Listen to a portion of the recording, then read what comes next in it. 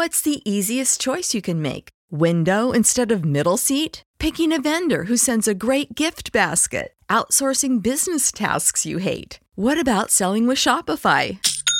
Whether you're selling a little or a lot, Shopify helps you do your thing, however you cha-ching. Shopify is the global commerce platform that helps you sell at every stage of your business. From the launch your online shop stage to the first real-life store stage, all the way to the did we just hit a million orders stage. Shopify's there to help you grow. Whether you're selling scented soap or offering outdoor outfits, Shopify helps you sell. Wherever and whatever you're selling, Shopify's got you covered. Sign up for a $1 per month trial period at shopify.com/try. Go to shopify.com/try now to grow your business, no matter what stage you're in. Shopify.com/try.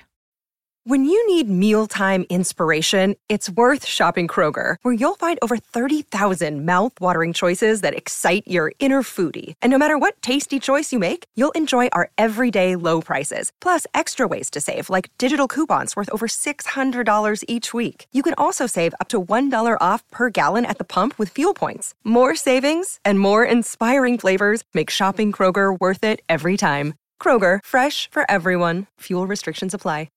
If you enjoy listening to Queerology, then I need your help. Here's why.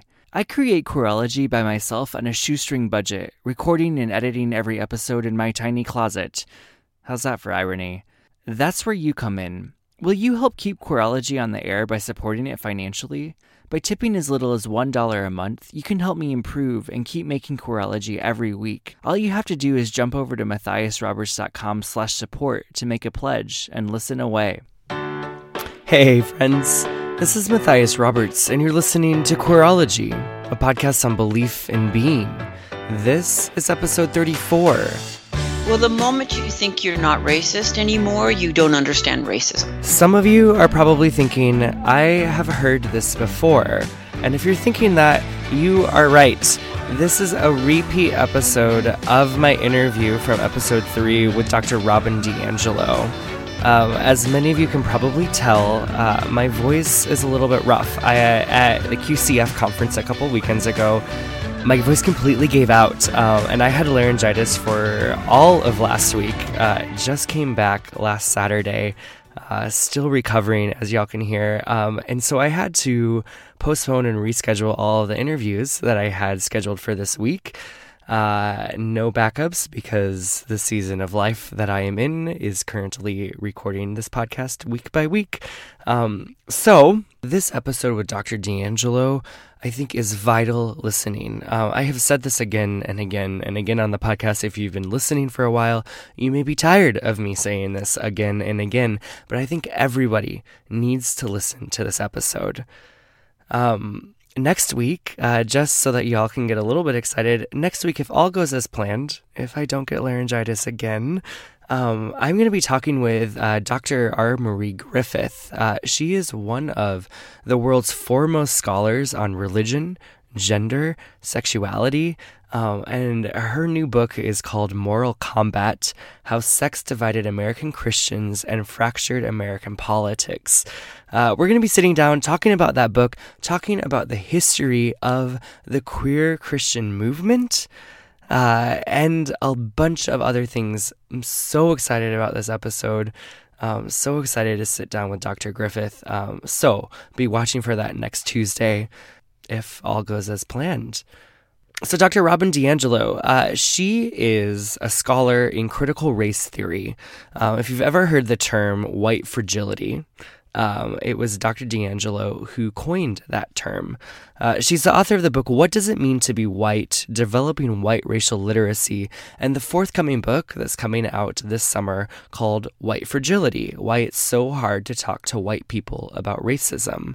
In this episode, I sit down with Dr. DiAngelo and talk about what racism looks like in the queer community, what critical race theory is, and how intersecting privilege and marginalization, they work together, and they don't necessarily give us a pass, though, on racism as well.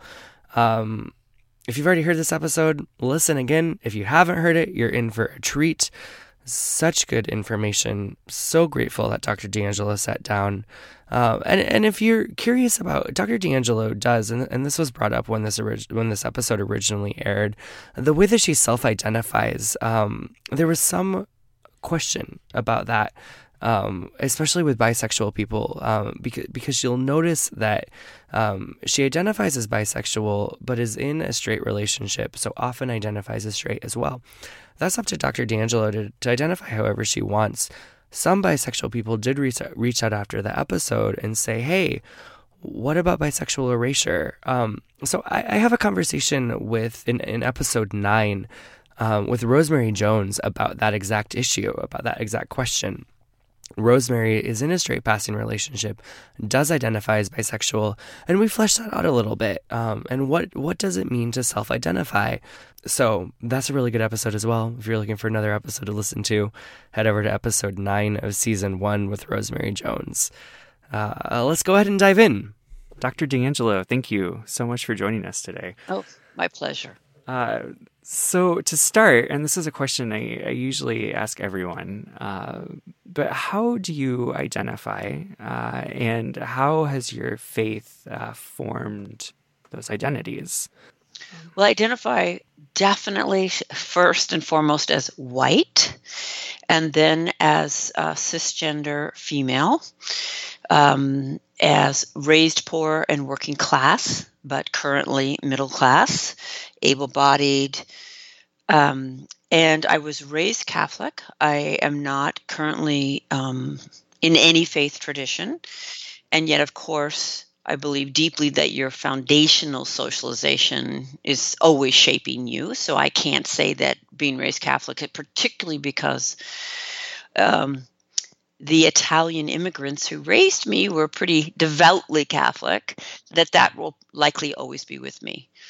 My primary identity growing up was heterosexual. I met and fell in love with a woman in my late 20s and spent the next 10 years or so in primarily in partnerships with women, and identified as lesbian, although I clearly am bisexual. It was just less complicated, as I think some of your listeners may understand. And now I am currently partnered with a man who I consider to be my life partner.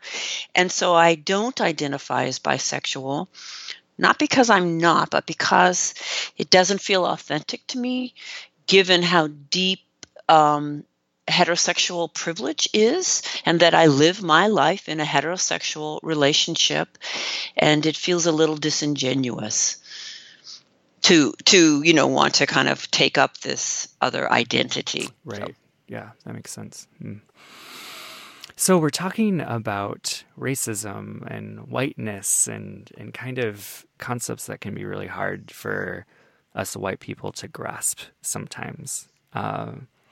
I'm wondering if you could maybe talk a little bit about your story, how you've gotten into this work, and some of the key things that you've realized about yourself and about whiteness in general. That's a great question. Thank you for letting me lay that foundation. Yeah. And as I tell this story, some of the key things I've come to understand will be woven in. And the first is that I really think that progressives are the most difficult around the topic of racism. And when I say progressive, I don't mean are you Republican or Democrat, but just this sense of open-mindedness, right? And I was a classic Seattle progressive. And I applied for a job as a diversity trainer, and honestly, on some level, thought, well, I'm a vegetarian, so of course I'm qualified, and of course I'm not racist. I'm a vegetarian. And I'm being a little facetious, but on some level, really, it was that kind of, I shop at Trader Joe's, so, I'm not racist. And that actually was the most profound learning of my life. Was for the first time, my worldview was being challenged by a significant number of people of color. Because that project I applied for, and of course was hired for, because lots of other white progressives got to determine my qualifications, as is usually the case, I was completely unqualified. All right. But of course, I got the job because I'm white and so nice. And part of being white is that I could actually be a full educated adult. At that time, I was in a relationship with a woman, so really saw myself as progressive, and yet never had my worldview been challenged racially. I wouldn't have even been able to tell you I had a racial worldview. And all these people of color that I was working with day in and day out were definitely holding a mirror up and saying, you have a racial worldview and a racial experience. So that was part one. And part two of that process was then we went forth into the workplace and tried to talk to primarily white groups of employed people about racism. And it was incredible. The fragility, the anger, hostility, resistance, irrational, delusional claims of reverse discrimination when you're in a room filled with employed white people complaining about nobody can get a job anymore. So these two things coming together, kind of relentless being challenged and called in by people of color, and then relentlessly trying to talk to white people, I began to put the pieces together. And I realized that probably the most brilliant adaptation of racism post-civil rights was to make being a good moral person and complicity with racism mutually exclusive. So racism became bad, and only bad people were racist. And since I was good and I was against racism and I was not aware of any conscious dislike, I could not be racist. And that's the definition the average white person has. Trust me, it'll come up in the responses to this program. And therefore, if you suggest that anything about me has anything to do with race, or that I've done anything racially problematic, I'm going to hear a question to my very moral character. And then I will need to defend my moral character. And that's why I think actually white progressives are the most difficult. One, we think we're good to go. We're down. We've been exempt from all of this. And that's where our energy is going to go, to making sure you understand that we're down and good to go. And none of our energy is going to be going to what it needs to go to for the rest of our lives, which is continual self-awareness, reflection, analysis, engagement, interruption, accountability, and so on. Right.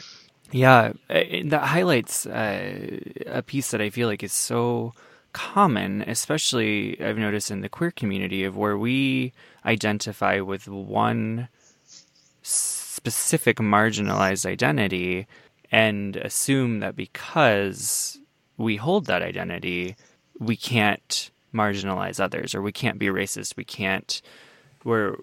Because I'm gay, I am a good person. I know what it's like to be marginalized. I know, like, blah, blah, blah. Yes. When that is a related and yet entirely separate issue at the same time. Yes. And interestingly, where we are in dominant culture, so where we are in the norm, where we are swimming with the current in the water rather than against it. So as queer people, we're swimming against the current. But as white people, we're swimming with the current. And one of the privileges of swimming with the current is that you are not reduced to that identity. You get to be an individual, right? And so that becomes something to which you feel entitled. It is a very precious ideology of dominant culture. Now, where you're not swimming with the current, you're always labeled. So you're always going to be the gay guy. Yeah. Right? Mm-hmm. But not the white guy, right? And so one of the ways that we get our backs up, and again, as you'll notice in white people's responses to what I'm saying, is that I'm challenging individualism. I'm actually not granting white people individuality. I actually am. Yes, I want to be really clear to all your listeners. I am proceeding as if I could know something about you just because you are white. And that is because we live in a society together that conditions us together. I doubt any queer identified person would deny that gender socialization is profound, right? That that's what it's all about is that binary and how relentless it is. And so perhaps we feel we can say some general things about cisgender people or about heterosexual people and what they're able to take for granted regardless of other aspects. But it's very difficult when we want to apply it to ourselves. So I want to say that about individualism. But a really key learning for me was that I had spent my life thinking deeply about how I had been oppressed, right? Because I was raised female, Catholic, and poor. So what are the messages of those three identities? Be silent, be subservient, suffer, martyr, invisible, disappear. Do not use your voice. Do not question authority, right? Those are deep messages I got as a little Catholic girl. Now, those messages set me up beautifully to collude with racism because they're going to keep me silent. They're going to keep me from avoiding conflict. They have kept me in my life very focused on my outrage about those things, right? My sense of injustice about patriarchy and sexism, and classism. And I could tell you so much about how those things work, but never, ever had I examined whiteness or my ability status or, right, any of those things. And so what I've come to realize is I'm not less racist because I was raised in any of those ways. I learned my racial position differently than a white middle-class female learned hers, but I still learned it. And I realized as someone who came late to academia, again, grew up in poverty, didn't go to college till I was in my 30s, had no idea, it was just a foreign culture to me.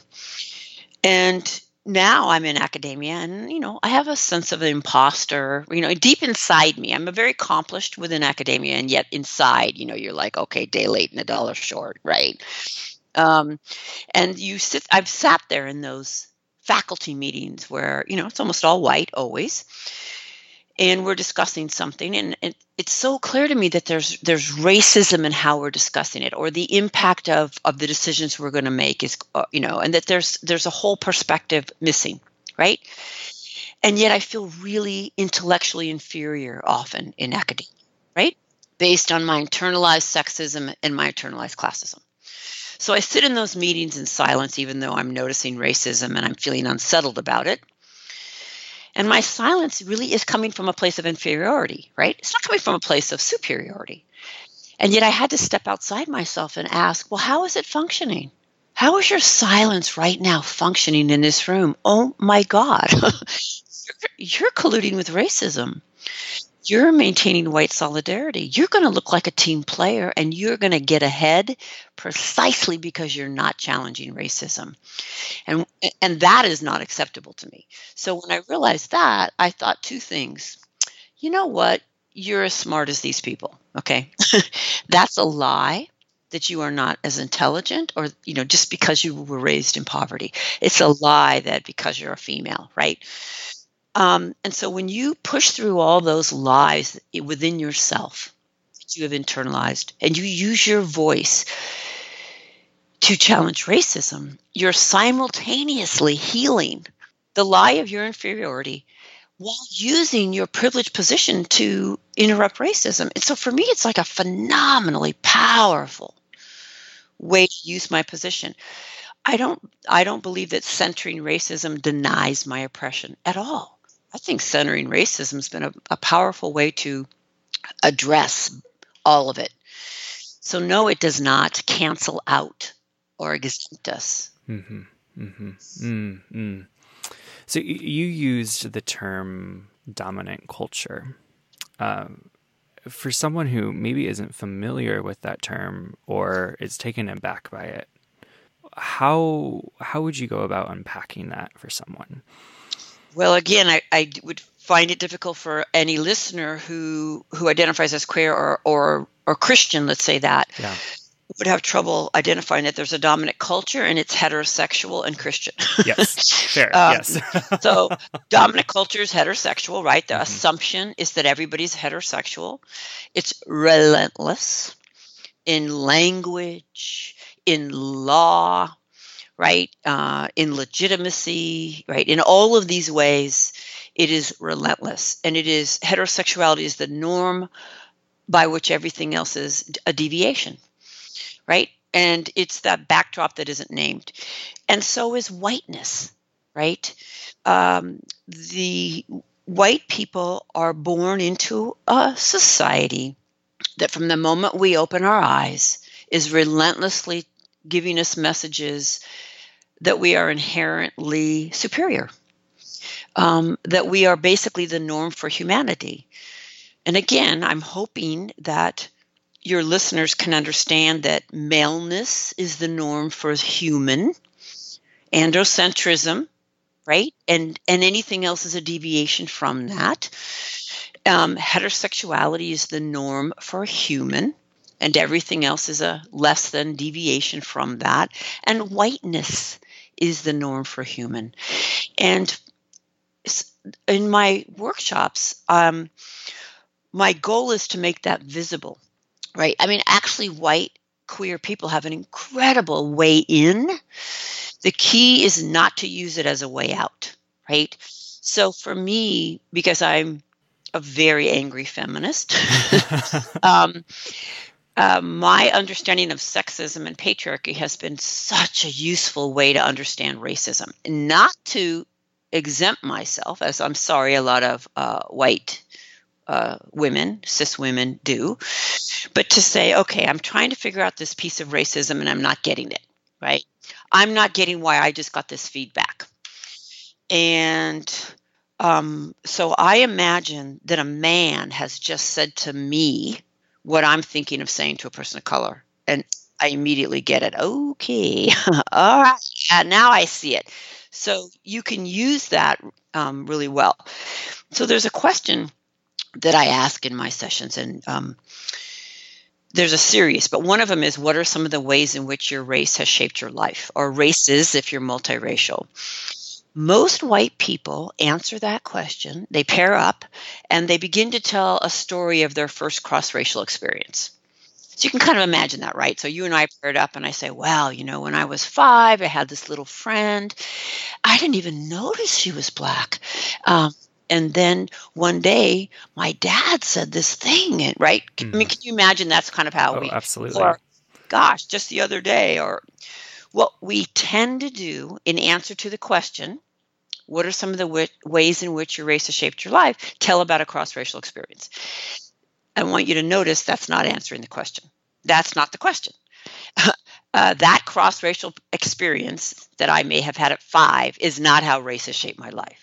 Okay, but what it reveals is how deeply we define race as what's happening when they are present. And if they are not present, race is not happening. When I go to dinner in Ballard tonight, I'm going to think race isn't happening unless a Black man walks into the restaurant and now race is happening, right? No, it's teeming with race. It's just the water, right? The way we should be answering that question is, well, even before I was born, the forces of race were operating on me and shaping the trajectory of my future life. So what transportation, education, nutrition was available to my mother? What environmental safety did she carry me in? Where did she deliver me? Who delivered me? How was she treated? Who owned the hospital I was delivered in? And who came in that night and mopped the floor and took out the garbage? I was born into a racial hierarchy. And in the same way, I used to be a childbirth educator, and I can't tell you how many couples would come in and say, oh, we had an ultrasound. And I'd say, why? Was there an indication of a problem? Oh, no. You know why they had an ultrasound. They want to know the sex of the baby. Why? So they can prepare, right? That even before that child is born, the forces of gender are operating on it. Even if you have progressive parents who are like, we're not going to do that, we're going with yellow, not blue or pink, good luck fighting off your friends and family. Good luck fighting off the television and the Happy Meal toy and Target toy aisles. Good luck, right? We understand that it's relentless. And so is whiteness. Hmm. Hmm. Hmm. Yeah, I'm remembering back to the first time I was in a class on racism, and the facilitator, Dr. Hollins, asked us to think about. She asked the question: when was the first time you ever realized that you had a race? And for me, like, I'd never even thought about that before. Like, and I was, 24, 25 at the time, Mm-hmm. and realized, like, maybe it was like 3 weeks ago when I started reading for this class, whereas everyone else in the room who was a person of color Mm-hmm. were telling stories of before my conscious memory, like, of, and the disparity there of, like, I've gone 25 years without noticing the color of my skin. And that is a part of what it means to be white. That is one of the ways that your race has operated, because you're not in a culture in which everyone has access to that obliviousness or lack of awareness. And unfortunately, I think a lot of white people think, because I've never thought about it, it has no relevancy. You not thinking about it is not neutral. It has consequences. And it certainly has consequences for how you're now going to come to the table when the topic is race. It has consequences for the people of color that have to interact with you. It has consequences for your ability to validate someone else's experience that isn't what you just said, right? All of these dynamics cause us actually to be kind of assholes when then people of color try to talk to us about our whiteness. It's this funny thing that we think if we've never thought about something. And again, I'm thrilled actually that we have this heterosexuality or heterosexism to draw from. A heterosexual person never thinking about being heterosexual, would any queer person say, well, that means it's absolutely inoperative? Right. No. They'd say, yeah, and that's why you're Right. so difficult and clueless, and this is what I have to navigate. And let's talk about like trans identified people, and just the frustration of trying to guide cisgender people who can barely wrap their heads around it. And I can identify with this because I'm trying to write in ways that don't reinforce that binary, right? And yet I can barely comprehend anything outside of it. It's so deep, right? And I have a few trans friends who just, thank goodness, are patient, but it's at a huge draining cost to keep trying to get us to see something. So what I'm trying to say here is, one, your lack of knowledge is not benign or neutral. It actually did shape you in deep ways. It does allow us to say some things about how you're likely to come to the table, so to generalize. And it's a fabulous opportunity for your listeners to be able to use that identity, again, not to exempt or minimize, but to reveal and illuminate. Mm-hmm. Mm-hmm. You mentioned how this can make us assholes at times. And I think that's something from starting to enter some more spaces with more people of color and noticing responses that a lot of white people get, and then the responses of the white people towards people of color when they're called out. And you coined this phrase, white fragility. I'm curious if you could talk a little bit more about like fragility and what, when we get so defensive. Yes. Yeah. So yes, and I want to take it like at a deeper level, right? So it manifests as defensiveness, but how's it actually functioning? This is really key. The question that's always guided me, because true, false, nature, nurture, I mean, these are deep questions we're never going to solve, right? I mean, even sex, right? Is it nature or is it nurture? Can we separate them? I don't know. I don't think so. And so since I can't know that, I certainly have my perspective on it. I think it's way more nurture than we're taught. Um, the question I always ask is, how is it functioning? So, for example, it's common for people to say, well, it's just human nature. I mean, there's always been injustice and domination, and someone has to be on top. Well, who's more likely to say someone has to be on top in a discussion of domination? Okay, I'm aware that these are also phrases that can go some kind of sex positive activities, but let's just Yeah. So, Yeah. who's more likely to say it's just human nature? Those who are on top or those who are on the bottom, right? People who are being stood upon rarely look up and say, gosh, somebody has to stand on me. Might as well be you. That is the narrative of the dominator.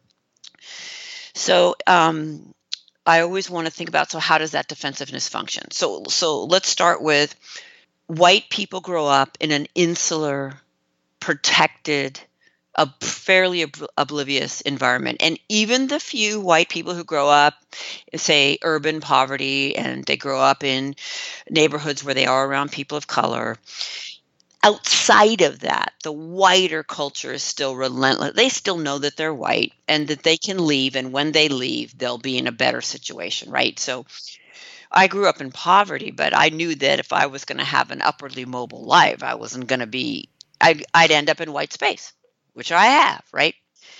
So we grow up in this insular, rarely ever challenged, deep internalized superiority. I'm sorry, you cannot miss the message of white superiority. And it is not conscious necessarily, but it is deep and relentless. And so all of these, and then this obliviousness, and at the same time, we're taught not to see or know it. But let's face it, we don't really want to see or know it because it could require something of us, or it could challenge our identities as good people.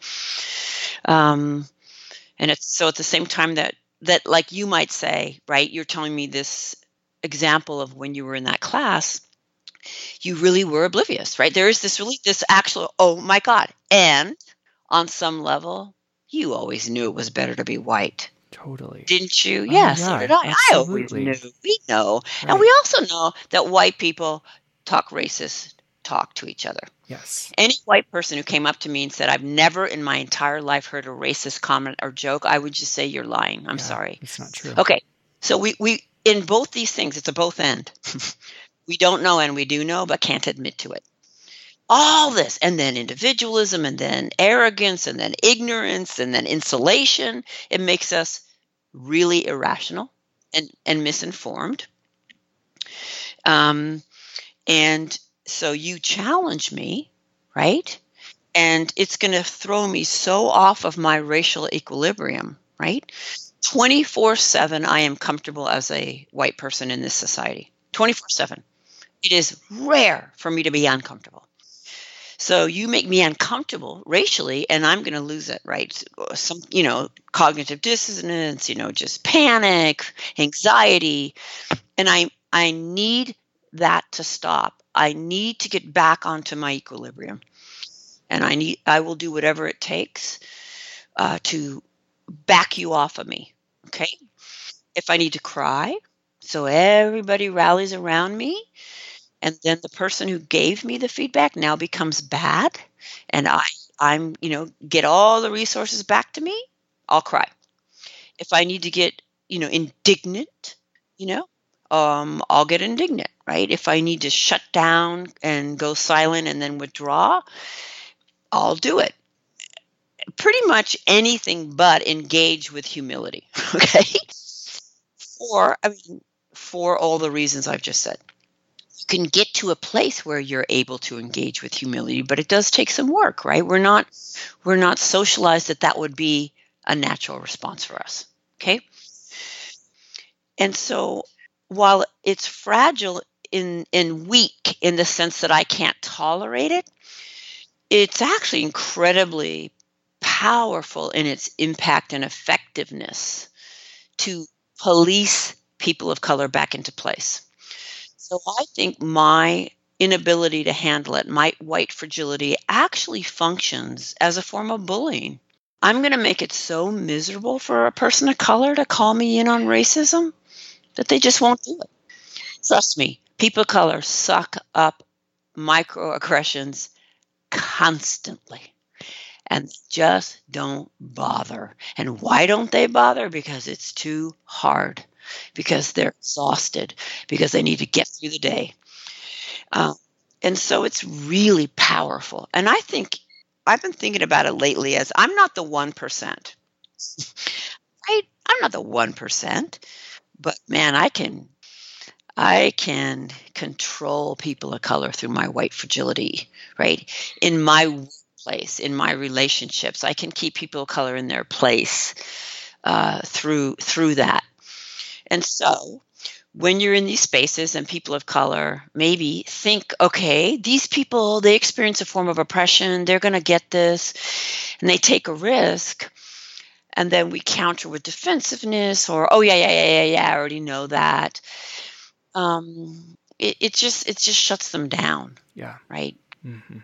Mm-hmm. So as white people who are trying to do better, I think a lot of times you will realize a few things about ourselves and say, okay, now I'm not racist anymore because I know these things. I'm an ally. And then we enter spaces. And I think a lot of times that also causes more harm than good also. Well, the moment you think you're not racist anymore, you don't understand racism. Because racism is not an either-or proposition. It's not dependent on your self-image. It's not dependent on your friendships. It is a system that we are immersed in and that we navigate 24/7. And again, in the same way that I am not now free of gender. Do you know what I mean? I might say I refuse to identify, I'm non-binary, but everything is always in relation to the relentless reality of having to navigate the gender construct, right? No one, I don't believe, would say, I am free of all gender conditioning, all gender navigation, and certainly not a cisgender person. So let's go there, right? Because if we're talking white, you're now talking about a cisgender person telling you I am free of all gender impact. And would that be just, is it clear that that's impossible? So that's the first thing that's happening. You just don't understand racism if you think that. You will never be free. I will never be free. I've committed my life. I do less harm. I'm more conscious. I've built relationships. And there are some people of color who consider me to be a supportive person, and I step in it all the time. And probably the difference is I step in it a little less. I'm rarely defensive about it anymore, and I have really good skills at repairing it when I step in it. And that's what we can go for. But in my lifetime, it's not going to end, and I'm not going to be free. Okay, 1. 2. I do not call myself an ally, and I do not even call myself an anti-racist white. I say that I'm involved in anti-racist work, but the reason I don't self-appoint myself as an ally is because I'm the least qualified to make that determination. I'm invested in not seeing racism, and put it another way, I'm invested in racism. How would I not be invested in racism? I am. Oh my God, it works so well for me. I mean, the psychic freedom that I have, right? All of it. Now, I don't want those investments, and I'm committed to challenging them, but they're deep and they're wily, and I am not to be trusted. And the question, again, I think white people have to ask ourselves is, how do you know? How do you know? Are you in a relationship with people of color? Do you talk about racism? If you don't, why not? Do you think maybe I would offer for your consideration that you have indicated that you're actually not open? And so they're not talking to you about racism, and therefore the relationship's probably not as close as you think it is, right? While I don't call myself an ally, that is because it is for people of color to decide if in any given moment I'm behaving in allied ways. So notice a few key things. in any given moment, how am I doing? I'm not, I marched in the 60s, so now I'm certified as free of racism for the rest of my life, right? But since I said that, let's look at that for a minute. This is often the evidence. I marched in the 60s, and therefore I had, and I often facetiously say, damn, I wished I had marched in the 60s. So then I would be certified as racist free for the rest of my life. Even though we didn't even know race wasn't biological in the 60s, I'd still be certified as free of racism forever and ever. Do you see that? Do you think maybe, yes, people who marched in the 60s were not fire hose racists. They weren't the KKK. They were against those forms of racism. Do you think maybe they were running some other subtle, martyr, white savior, arrogant, patronizing racism as they took over the movement, right? So it's an ongoing process that is ultimately determined by peoples of color in any given moment. And that also reminds me, one, that it has to be demonstrated, and two, that I need to always be coming from a place of humility, not arrogance, not ever already knowing. So let me just give you a heads up to any listeners who may need this heads up. When we say I was taught to treat everyone the same, trust me, people of color do not think, oh, this is a down white person. They're rolling their eyes, okay? When we say I'm an ally, well, maybe a way to put it is, when a man says to me I'm a feminist, the bubble over my head is I will be the judge of that. And honestly, if you were a feminist, you probably wouldn't need to tell me.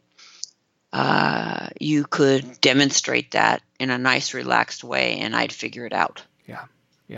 Mm-hmm. I think, and I think as queer people, I think we have a felt sense of that, especially because we have people coming to us saying, I'm an ally, I want to speak for your community, I want to, all of that. And I know my internal felt sense of that is automatically like, wait a second, like, I don't know you. I don't know what your motivation is. Right. And so again, there's this incredible potential, but to use that identity to deepen one's understanding. But unfortunately, when you have the particular intersection of middle to upper class, cisgender male, and queer, you do get some arrogance, right? You can get some arrogance, and that is a kind of a deadly combination. The other thing is this idea that since I'm queer, it's okay for me to be sexist, misogynist, or racist. So you'll see it in ads, in quote unquote, the preferences. I have had a couple of gay male friends, and I'm older, and so I tend to use the term gay, and it's kind of I was socialized into that umbrella term. Yeah. And one in particular had a drinking problem, and whenever he would get drunk, he would just molest me. I don't know how else to say it. I mean, hands all over my body, and while it was really uncomfortable, and I'd wiggle around and try to get out from under it, there was a way that for years I just kind of accepted it because he was gay. So therefore, it didn't count. And now I realize, well, I don't know why that came out of you when you were drinking, but it still seems to be based in misogyny. And there's no way the cisgender queer white men don't internalize misogyny. So again, we're not free of these things, and our task is to use our intersections to figure out how they may have set us up to collude in someone else's oppression. And I know you probably have some thoughts about the preferences. You probably understand how that might manifest more than I do. Yeah. So, absolutely. And I think in a later episode, I'm going to be talking with some people specifically around that, about racism among gay men, particularly. But that idea of calling it preference in our dating apps or whatever. And I think some of us genuinely believe that it's a preference, and yet it's a function of whiteness as well. Yeah, I don't believe there's any pure preference, right? Right. That the messages, I'm not going to speak to you as a woman, the ideal, the signifier of ideal beauty is white. The signifier of ideal humanity is white. And so those things shape how we see one another. And then you've got some really problematic ways that white supremacy sets up groups of color in relationship to one another. So what are the stereotypes? The racist stereotypes about Asian heritage people. And why might you then have a preference for Asian heritage people, right? It's not pure. It can't be pure because it cannot be separated from what we're taught that Asian is or means. Otherwise, Asian has no meaning, right? If I tell you I'm a woman, it can't have any meaning without the concept of a man, right? They're always in relationship. A woman is not a man, right? So it doesn't mean that your listeners should all be going, okay, I'm totally racist, but you do need to be willing to grapple with it and own it a little bit and push on it a little bit. Because if we were purely in I see everyone equally, you wouldn't have a preference, right? People would come in different packages. That's what I think anyway. But even if you do have, I might say, well, there are certain preferences that are socially legitimate. If I say to you, I don't like large-bodied people, that's very socially legitimate, but that doesn't mean it's not a prejudice that has come from the relentless contempt that circulates around me for fat people, right? So I may not be able to change my preference, but it would behoove me to grapple with it. Yeah, and I don't know how this works with queer pornography or gay pornography. I can tell you that in heterosexual mainstream pornography, which is consumed by 90+% of men, heterosexual men. Let's just hold that for women for a moment and not talk about women's consumption, but mainstream heterosexual pornography is geared towards the male gaze. I think we can agree on that. And even though it's ubiquitous and consumed, beyond any probably other form of internet activity, it's also not talked about.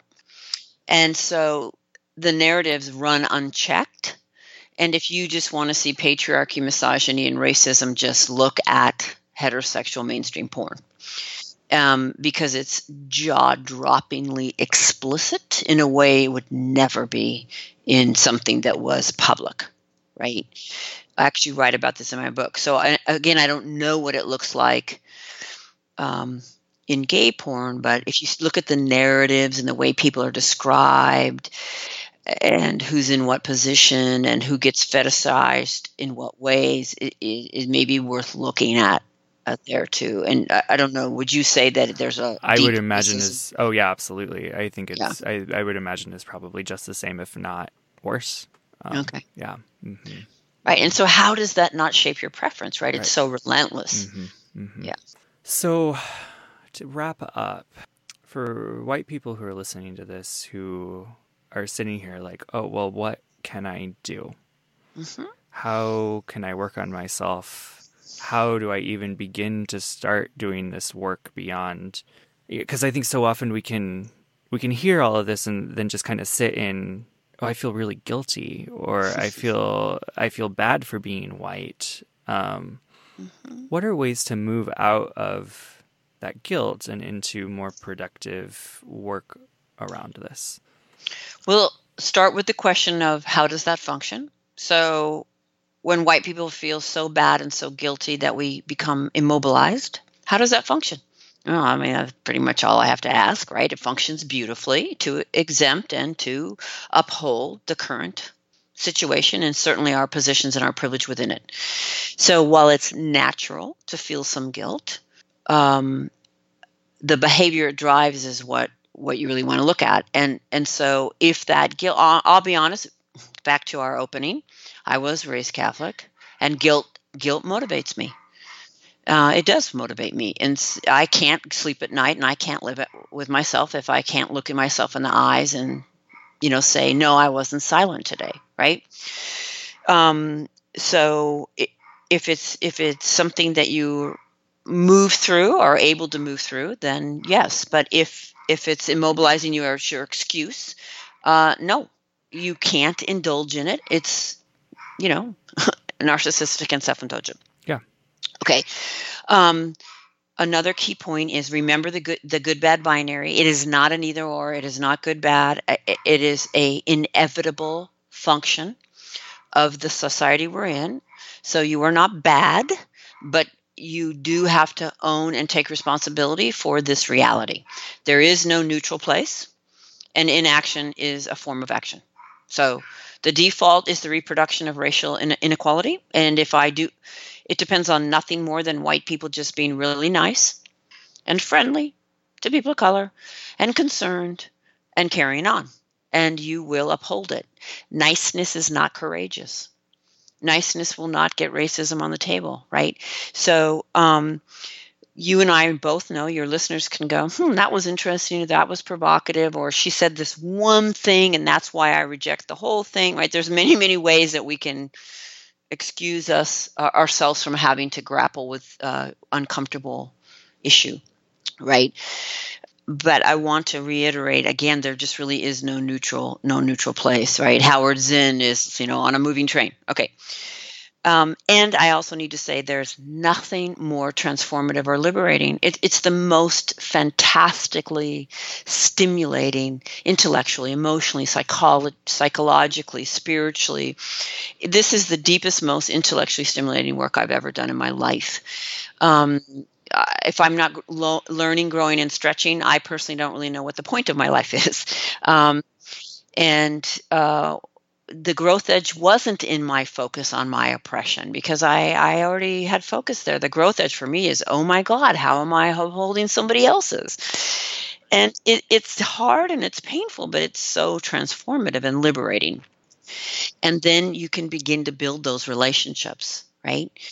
And then maybe the last thing is to break with whiteness is actually to take the initiative to find out what to do, right? So if you're white and you're listening, and maybe like that day that you went to, and I bet it was a Caprice Collins workshop, and you're like, oh my God, I've never thought about this before.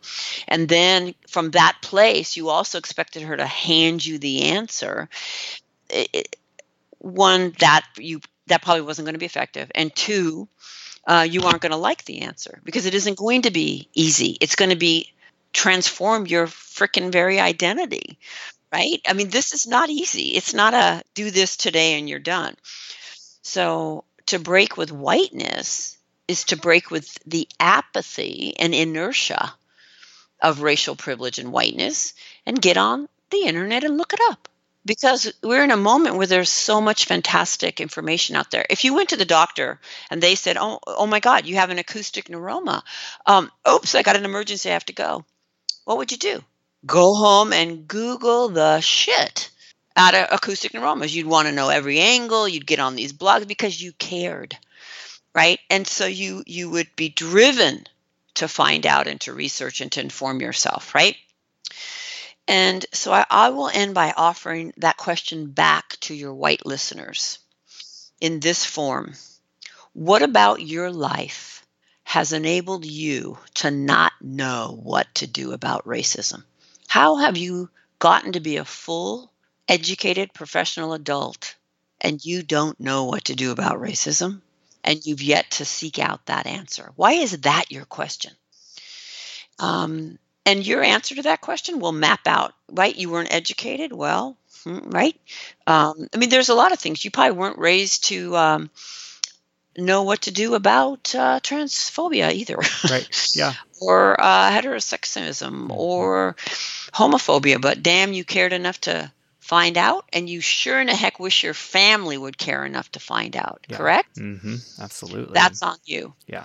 Mm-hmm. So, again, it's a beautiful, beautiful work. Mm-hmm. Thank you so much for joining me today. Really, really appreciate it. Thank you. To find out more about Dr. DiAngelo's work, check out her book, What Does It Mean to Be White? And be sure to keep an eye out for her new book coming out this summer, White Fragility, Why It's So Hard to Talk to White People About Racism. You can head over to her website, robindiangelo.com. Queerology is on Twitter and Instagram at QueerologyPod, or you can tweet me directly at Matthias Roberts. Queerology is produced with support from Natalie England and other Patreon supporters. To find out how you can help support Queerology, head over to matthiasroberts.com/support. A really easy way to do that is by leaving a review. Do that right in your podcast app, or head to matthiasroberts.com/review. As always, I'd love to hear from you. Reach out. Tell me what you want to hear about on Queerology. I'll get back to you. Until next week, y'all, I will have a real voice. Bye. Sick of being upsold at gyms? My guy, you're currently a base member? For $90 more, I can upgrade you to our Shred membership. For $130 more, you'll be a Swole member. And for just $300 more, you'll reach Sweat Platinum. At Planet Fitness, you'll get energy without the upsell. Never pushy, always free fitness training and equipment for every workout. It's fitness that fits your budget. Join Planet Fitness for just $1 down and $10 a month. Cancel anytime. Deal ends Friday, May 10th. See Home Club for details.